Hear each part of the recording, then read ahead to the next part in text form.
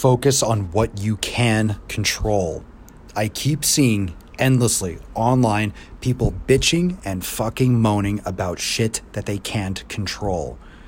Can you imagine the benefits? Can you imagine the progress that people would see in their lives if they put their head down, said fuck it, and did what they needed to do?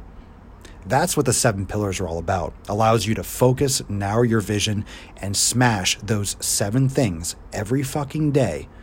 And guess what? You lay those bricks, you're going to have the fucking pyramids of Giza. That's what you're going to get.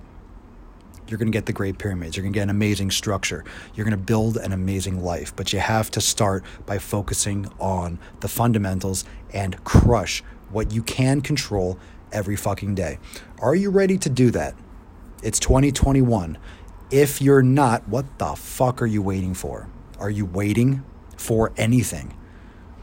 You're not. You're just putting roadblocks in your own way. It's time for you to crush it. Stop making excuses and get fucking after it today. I'm caffeinated up. I'm ready to crush it. Are you?